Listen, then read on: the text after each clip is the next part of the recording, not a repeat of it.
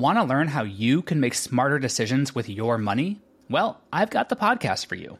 I'm Sean Piles, and I host NerdWallet's Smart Money Podcast. Our show features our team of nerds, personal finance experts in credit cards, banking, investing, and more. And they'll help you make the most of your money while cutting through the clutter and misinformation in today's world of personal finance.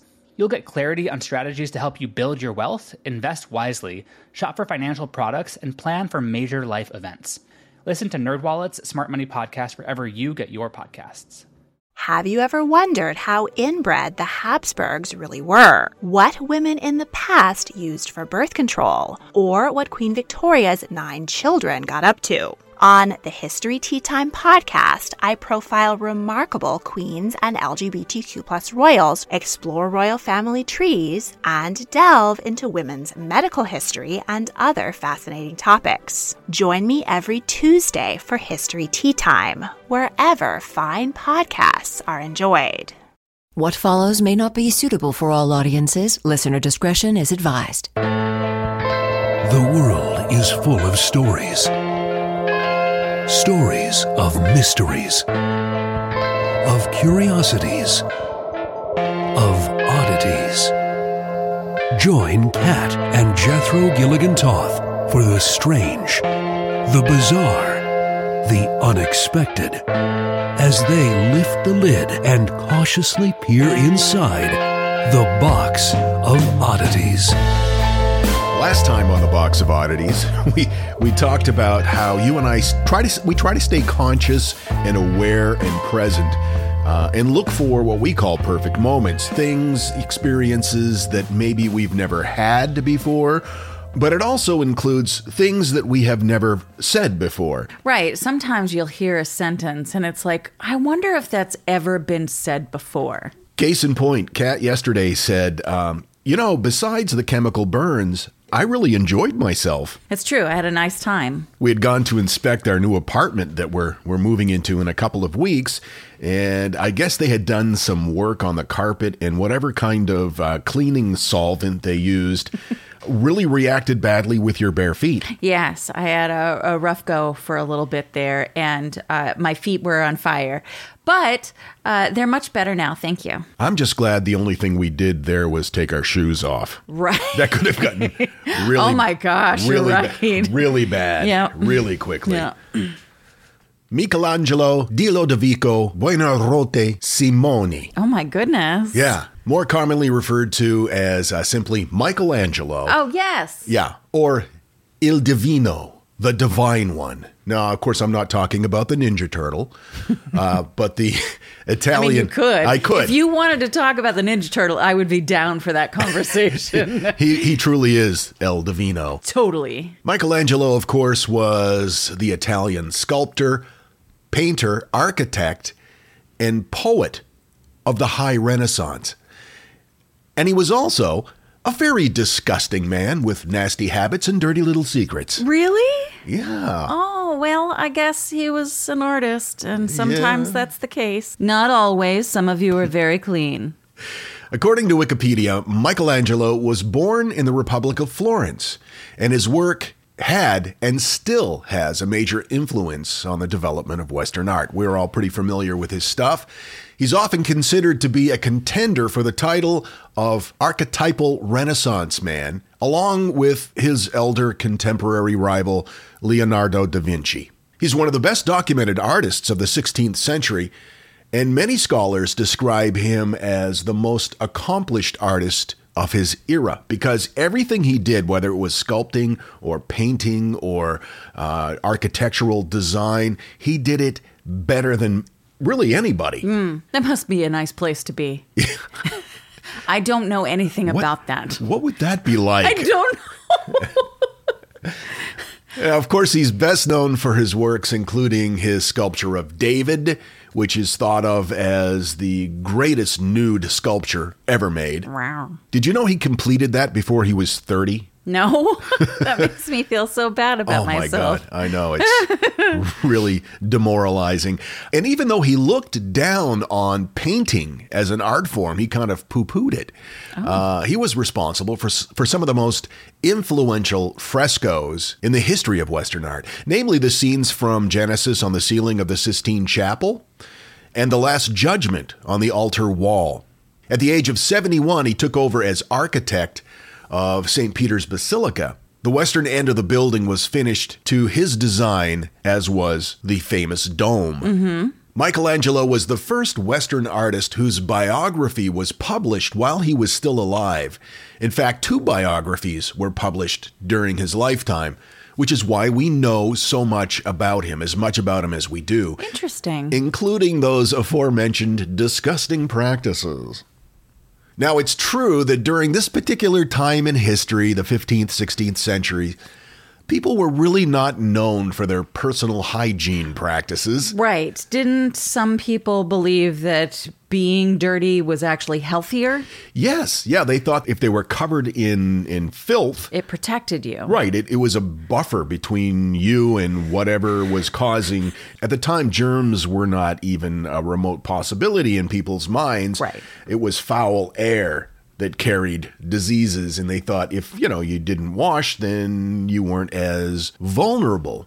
Which to me seems counterintuitive, because if you're not washing, then you are foul air, right? Yeah, Right. That's true. And you'd need to go door to door at Christmas looking for a dentist, like Roy Kent. We're catching up on Ted Lasso. Oh my gosh. How did we not get into this sooner? This is the best show. Anyway, please continue. Foul air. Mm-hmm. So people during that time were genuinely thought of by today's standards as perhaps a bit odoriferous. But it appears as though Michelangelo, as with his art, took that to a whole different level. For all the beauty and awe he created in his art, it seems he didn't share this characteristic personally. He was referred to as, by many of his contemporaries, an uncouth genius.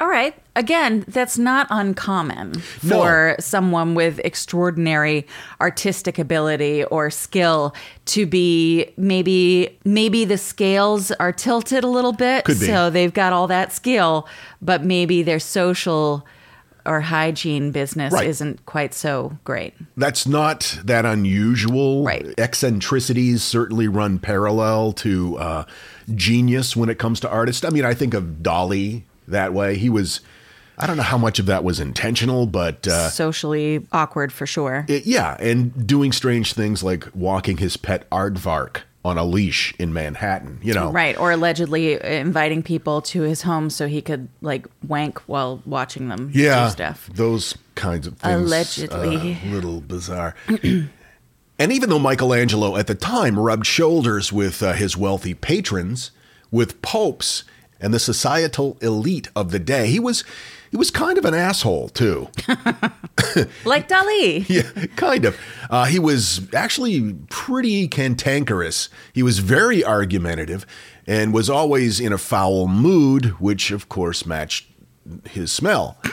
Because of this, he ultimately began avoiding socializing. He was described as a solitary and melancholy person, bizarro e fantastico, a man who withdrew himself from the company of men.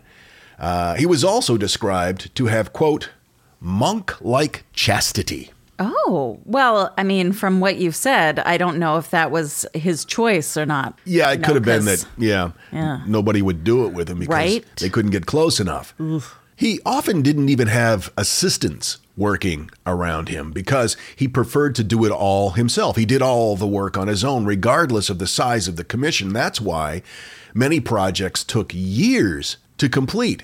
He would immerse himself in the work with a dedication that was really very unusual. He would often forget to eat or sleep for days. Yeah. And he wouldn't change his clothes. No, he would not. One of his biographers said, quote, his nature was so rough and uncouth that his domestic habits were incredibly squalid and deprived posterity of any pupils who might have followed him. So he's got a shitty attitude. Yeah. He smells terrible. Mm-hmm. He's never boinking, so that probably doesn't help his attitude any. Certainly added to his cantankerousness. Right. I wonder, I mean, it sounds like maybe he had like clinical depression or something and just obviously wasn't treated, and everyone just thought he was a dick. I think you've really hit on something there.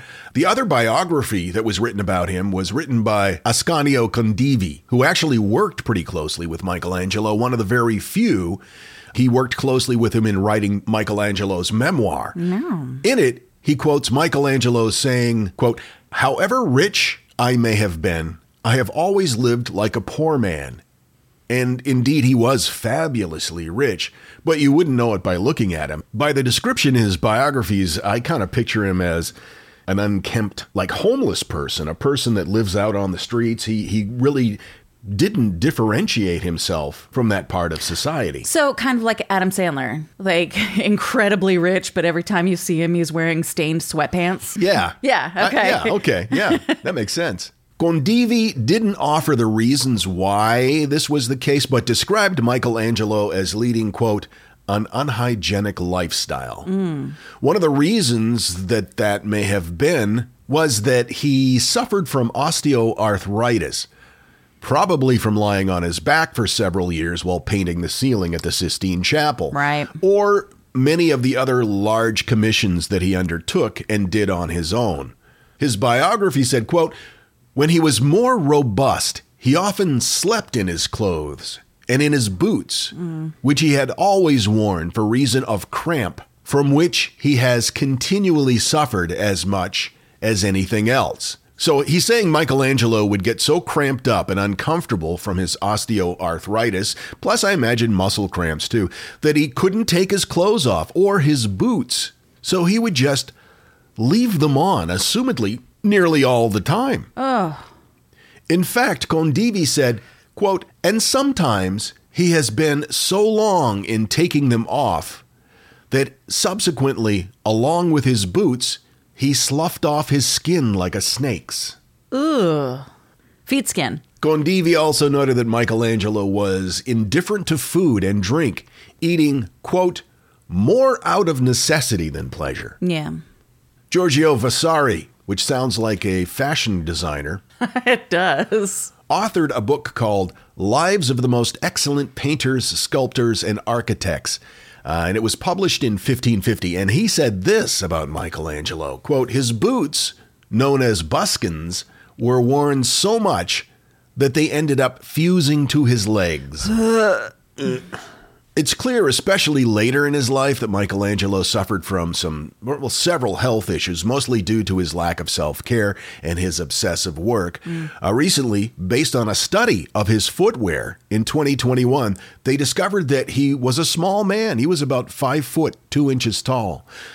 It's also thought that he suffered from lead poisoning, probably from the paints. Sure. And we've heard for years the theories of Van Gogh's madness may have been from lead paints because he would lick his paintbrushes. Lip and dip, like the Radium Girls. Another example of a bad use of dips. He also suffered from gout along with his osteoarthritis. He should eat cherries. Cherries is supposed to be good for the gout. That's what my dad said. It's pretty likely, based on his obsessive work habits and lack of self-care, that he also suffered from, as you speculated, depression or mental health issues. Later in life, Michelangelo nurtured a great platonic love for the poet and noble widow Vittoria Colonna. They had met each other in Rome in the late 1530s, and they wrote sonnets to each other. Aww. And they were also in regular contact right up until the time that she passed away. She died first. In his biography of Michelangelo, Condivi recalls Michelangelo saying that his sole regret in life was that he did not kiss the widow's face in the same manner that he had kissed her hand. That's pretty much the way he lived his life. Until the very end, he was full of regrets. Full of regrets. He was a recluse, very unhappy, very stinky, mostly alone. Aww. And much has been written about his feud with Raphael, the painter, not the Ninja Turtle. Sure. Michelangelo once said of Raphael, quote, "All he had in art, he got from me." Oh, that sounds kind of snotty. Egotistical. Michelangelo was a snarky little snot. It's true. It's been said that Michelangelo and Raphael only met once. They ran into each other on the street. Raphael was accompanied by several others. Michelangelo had commented that he thought he had encountered the chief of police with such an assemblage. Raphael replied that he thought he had met an executioner, as they are wont to walk alone. Oh.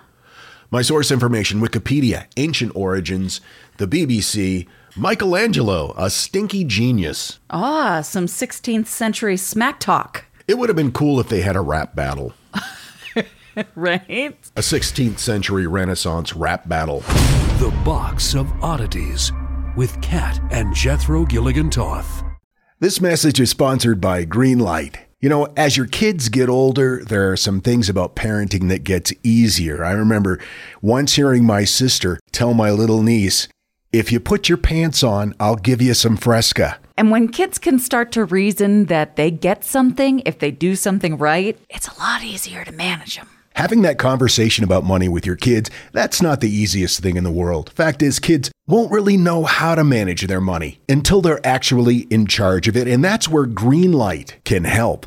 Greenlight is a debit card and money app made just for families. Parents can send money to their kids and keep an eye on the kids' spending and savings, while kids and teens build money confidence and lifelong financial literacy skills. Your kids will learn how to save, invest, and spend wisely thanks to the games that teach kids skills in a fun, accessible way. When I was a kid, I had expected chores, and then I had bonus chores. And bonus chores were where I earned money. And so if you're thinking like, hey, my kid should be doing stuff around the house, yeah, no, you're not wrong. But maybe there's extra ways that they can learn how to be a successful financial money person. What was one of the bonus chores that you had to do? Rub my mom's feet. And what did that pay? I don't know, like a quarter or something. Millions of parents and kids are learning about money on Greenlight. It's the easy, convenient way for parents to raise financially smart kids and families to navigate their life together. Sign up for Greenlight today and get your first month free when you go to greenlight.com/oddities. That's greenlight.com/oddities to try Greenlight for free. Greenlight.com/oddities. I've got to tell you, the longer we've had our Aura frame, the more I love it.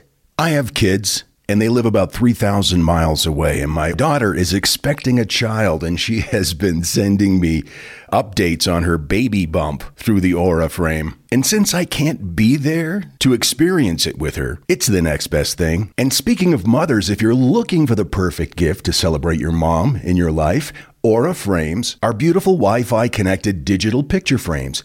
It allows you to share and display unlimited photos. It's super easy to upload and super easy to share photos with the Aura app. And here's the thing, if you're giving Aura as a gift, you can even personalize the frame with preloaded photos and memories. We love Aura frames, and living so far away from family, thanks to Aura, it's the next best thing. It's like almost being there. And right now, Aura has a great deal for Mother's Day. Box of Oddities freaks can save on the perfect gift by visiting auraframes.com to get $30 off, plus free shipping on their best-selling frame.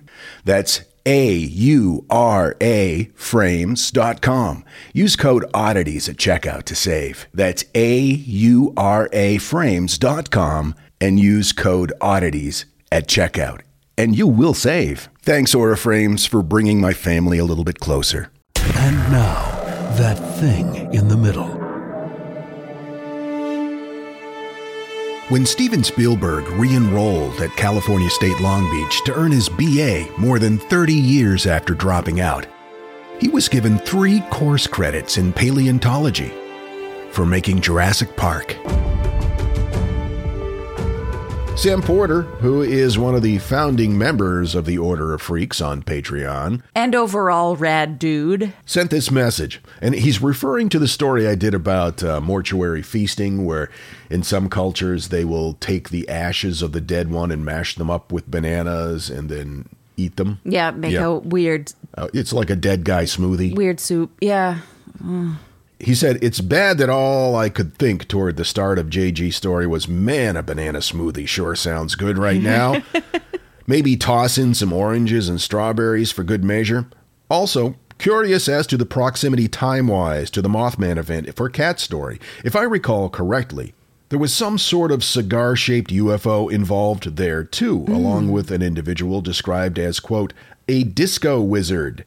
Could be that I'm thinking of something else. I have approximate knowledge of many things. Sam's a knucklehead. He sure is. And he doesn't give himself enough credit. We got an email, curator@theboxofoddities.com, from Scott. Oh my God, I can finally contribute. First off, Savannah, Georgia, not Savannah, Illinois, which sucks real hard, is my favorite place on earth. I read Midnight in the Garden of Good and Evil and had to visit the Mercer house. It's unbelievable and so fun to connect the real house and property with the book. As far as I know, they don't do ghost tours, but I joined a walking ghost tour group that featured the outside, but nothing inside, unfortunately. But the place to go if you want a legit ghost tour in Savannah is the Sorrel Weed House. Ooh. You can even do an overnight tour inside the house along with the wonderfully creepy history. Highly recommend this as it's allegedly one of the most haunted buildings in Savannah. Yes, please. I'm a super skeptic. Me too. Not me. But it's creepy nonetheless. I love your shows, blah, blah, blah. He says nice things. And he said, I am so thrilled that Lindsay is the co-host of The Shallow End. He's fantastic and has a voice like a smooth, buttery baritone sax fueled by endless information. I love it. That's wonderful. Thanks. And then he said more nice things, but okay. That's nice. Yeah. And The Shallow End with Schnebley and Toth is now available. I think we've got 7 episodes out. And you can find the link to it in the show notes of this episode of The Box of Oddities.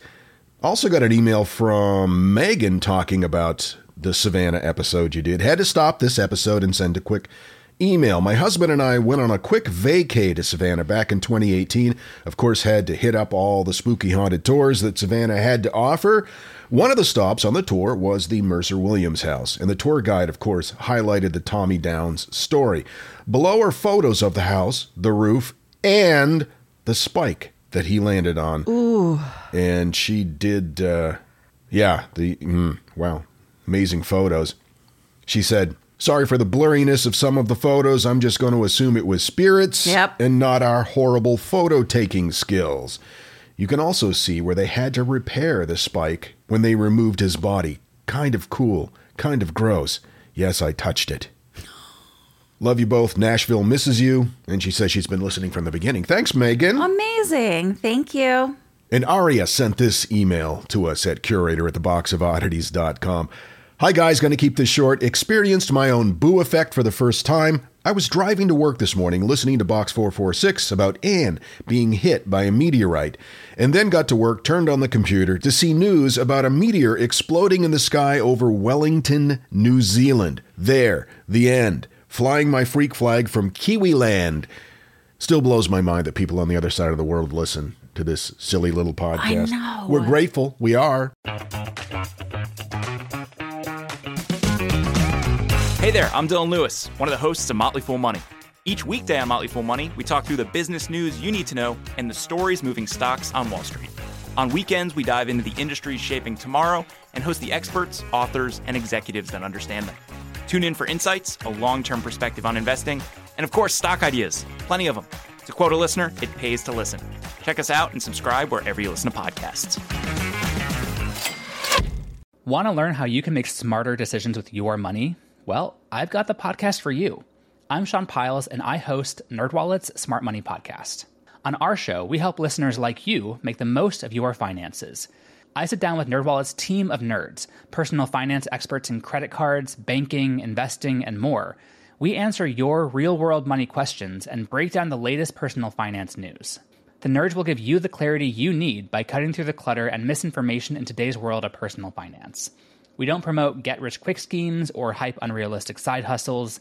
Instead, we offer practical knowledge that you can apply in your everyday life. You'll learn about strategies to help you build your wealth, invest wisely, shop for financial products, and plan for major life events. And you'll walk away with the confidence you need to ensure that your money is always working as hard as you are. So turn to the nerds to answer your real-world money questions and get insights that can help you make the smartest financial decisions for your life. Listen to NerdWallet's Smart Money Podcast wherever you get your podcasts. Here at the Box of Oddities, we strive to always forgive and forget and never hold any grudges. Unless, you really fucked us over. This is the Box of Oddities. Leonard Trask was born in June of 1805 to Mr. and Mrs. Osborne Trask in Hartford, Maine. I know where that is. Well, of course you do. Because we lived in Maine. Yeah. For a number of years. Most of the time that I've lived. Sure. Yeah. As a teenager, Leonard worked on his father's farm. He also, as he got older, worked as a brickmaker in Carthage, making $11.50 a month. And then he went to Hartford to build a stone wall 100 rods long for 8 weeks. He made $100. And with his earnings, he bought a pair of oxen for $50 and sold them for $55. Ooh. And then he went to Byron, Maine to work as a logger for $12 a month. He was an industrious young man, and he experienced a lot of success in his early life. In 1930, Leonard was married to Eunice Knight, and they had a daughter. They had a family farm that they owned in Peru, Maine. Oh, okay. Yeah. Which is near Newry, which is where I used to do the Tough Mountain obstacle course. Oh, yeah, that's right. It's such a pretty part of the state. Maine has so many town names that are actually names of countries. They have a roadside sign that has all of the, like Denmark this way, Rome this way, China, Norway. It's a weird little state. It is. So in 1833, Leonard was out riding his horse, and a pig got scared and ran under the hooves of the horse. Ooh. The horse stumbled and plunged, throwing Mr. Trask directly over its head. So Leonard was thrown to the ground, landing forcefully on his neck and shoulders. Obviously, he was injured, and he was pretty far away from home. So it took him hours and hours to crawl home after this accident. What about the pig, though? What about the pig? Unclear. So finally, he got home. He was able to get medical attention, though in my notes, I wrote media attention. I don't know. Well, it's true. He's getting it now. Well, now, yes. It took months for him to recover. And then Leonard could only work for small periods of time without incredible pain. Now, because he had been bedridden for as long as he was, his farm really suffered, and a bunch of his cattle died, and it wasn't a great situation. So he needed to return to work to make money, which is really a catch-22 because he couldn't tend to his farm because he was not well. And then he had to go back to work, even though, So anyway, the next winter, he went with a crew of men to work in the woods, which is a very early Maine thing. Men would just go work in the woods, and they would leave for weeks at a time. That's true. Yeah, lumberjacking was a big deal. Yeah, that's what my father's father did. I had relatives that did the same thing. They would just go into the woods. Come back a couple of weeks later with some money, and then drink it away and go back to the woods. Well, I think that's a terrible generalization. No, I'm speaking from personal experience. Oh, okay. So anyway, Leonard was sick much of the time, and the working conditions were horrible. So he had to work through the pain, and it became just unbearable. His neck and back were such a problem for him. He couldn't sit to eat. He had to eat walking around the camp because sitting hurt him. His back had begun to bow, and his shoulders curved forward. Soon, his chin was pressed into his chest, and Leonard was in such severe pain. In order to get out of bed in the morning, he had to use a rope to pull himself out of bed. What kind of lumberjacking could this guy do? I don't know. But he was rugged, and he was determined, so he kept going. In 1940, Leonard's injury was further exacerbated when he fell off a load of hay. Now, obviously, when you're working and you're continuing to work in already unsafe conditions, when you have this kind of injury, you're probably prone to become injured again and again because you're not doing what you need to be doing to keep yourself safe. Anyway, he's not in a good place. But somehow he and Eunice made 6 more kids. What? So something's working. Maybe it was that rope. Fashioned some sort of a block and pulley system. In 1853, Leonard was thrown from his wagon. He ended up breaking his collarbone and 4 of his ribs. Oh, my God. He suffered incredible injuries, which further deformed his spine, and now his chin was pressed into his chest permanently. It hampered his breathing, and he was told that he was not in a good place, but he was able to recover and walk again. Wow. Though keep in mind, his chin is still pressed to his chest all the time. I bet he found a lot of spare change. Leonard visited doctors all over the state and tried so many treatments. Of course, tried and true, leeching. Leeching and opium, those were very popular methods. Sure. Nothing worked. And now Leonard would likely be diagnosed with spondyloarthritis. But at the time, it was just like, well, let's take some of your blood out. Leonard did the best that he could to provide for his family, working through the pain. And since essential social programs were not available to him and his family at the time, he tried to sell door to door. Did you get that social injustice bit that I just put in there? Oh, yes. Yeah. Yeah. Right. Okay. I just wanted that. to make sure that I wasn't being too subtle. I don't think there's much danger in that.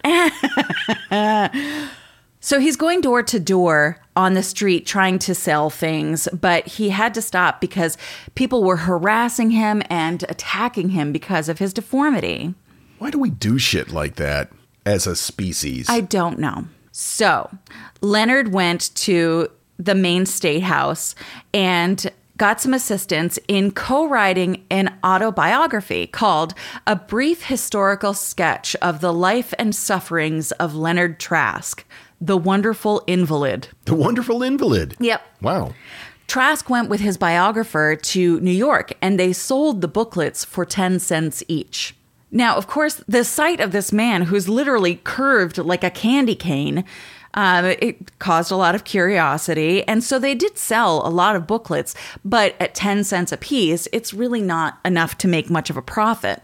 The book, though, contains numerous accounts of Leonard's various activities, like Mr. Trask in pursuit of fuel and Mr. Trask at the circus. Also, Mr. Trask going to drink, which I think would be one of my great pastimes if I was constantly in pain and bent over all the time. I hope that was the lead chapter. During all of this, Mr. Trask is referred to as Mr. T. It was both amusing and sad, but it was written in a way that was supposed to be like lighthearted. And from all of the quotes that I saw from him and all of the recollections that others had of him, he was an incredibly kind, gentle, well-spoken man who just made you feel good about the fact that he was in terrible, terrible pain, which is kind of cute and sweet. And this booklet ends up being the first documented case of AS in the United States. No kidding. Yeah. On May 24th, 1858, Leonard was involved in another accident. Oh, for the love of God, can this guy get a break? No. And it's referred to as a high-speed coach accident, which I don't know how high speed the coaches go, but he and several other passengers were thrown to the ground. Leonard ended up striking his head, and there was a gash on his head about 5 inches long that was pretty severe. He ended up becoming bedridden for the last 2 weeks of his life, and he died in 1861. After about 25 years of this condition and this unbearable pain, he's really remarkable that he made it that long. Leonard was buried in Oldham's Cemetery in Peru, Maine. And I did some poking about on Ancestry.com, and I found a picture of his tombstone in Peru. And it's just a simple little tombstone, and I think that we should make a statue. Should we do that? I think we should. That's not a bad idea. That guy had amazing determination. Right? And overcame so many things. And made all of those babies not being able to lift his head up. Just using a rope and pulley.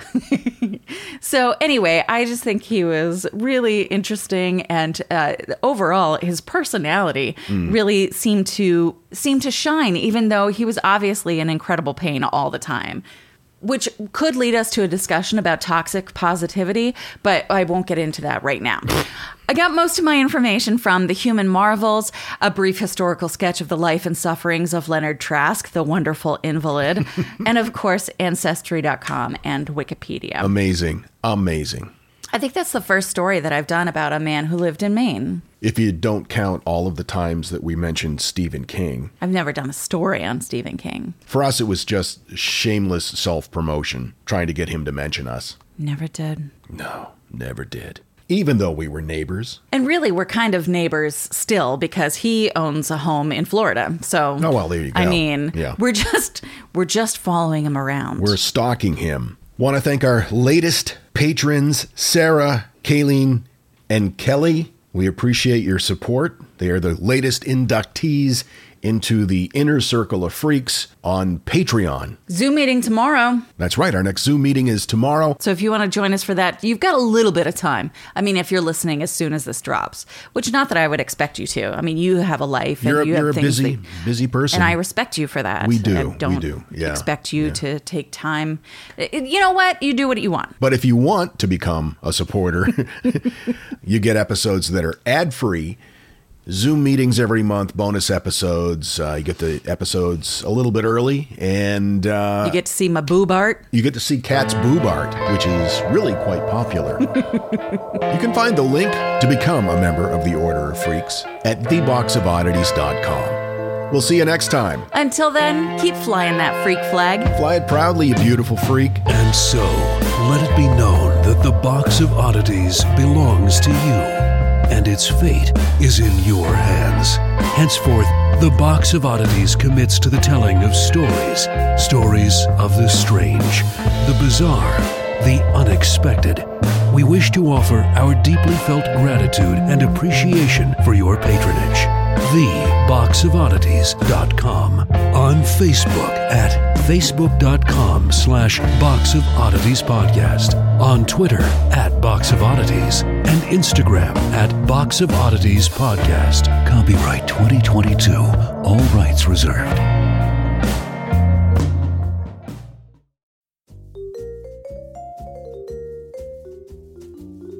Do you love history but hate when it's stuffy and boring?